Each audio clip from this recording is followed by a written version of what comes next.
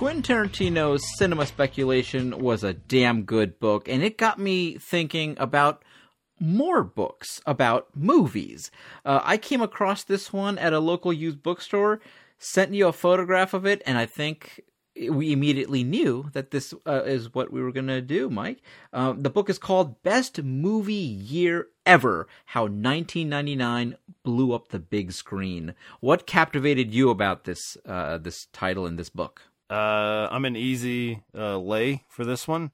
1999 is my favorite year in movies. Wow! I have done a whole podcast just on this premise. It's called 99 from 99. So if you want to hear 99 episodes where I talk about movies from 1999, there is that. We're not doing that. We're going chapter by chapter, very much like Cinema Speculation.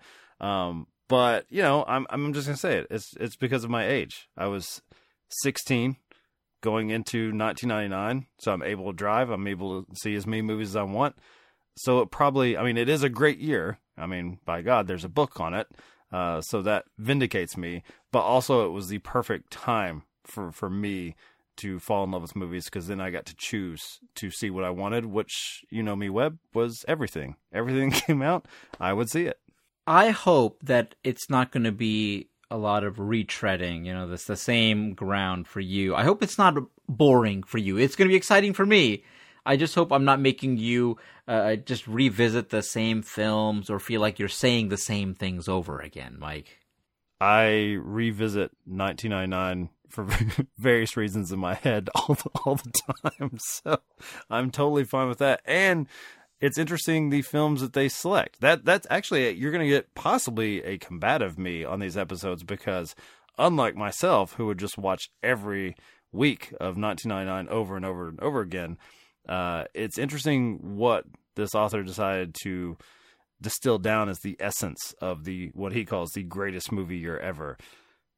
And Christopher Nolan's Following is in that. That's going to be an early one. Boy. So yes.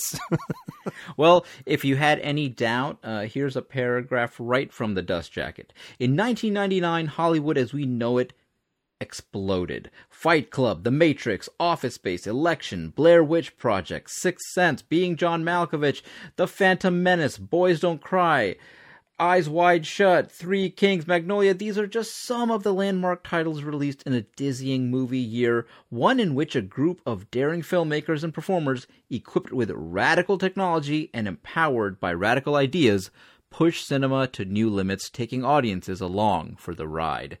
And I hope you join us for the ride as well.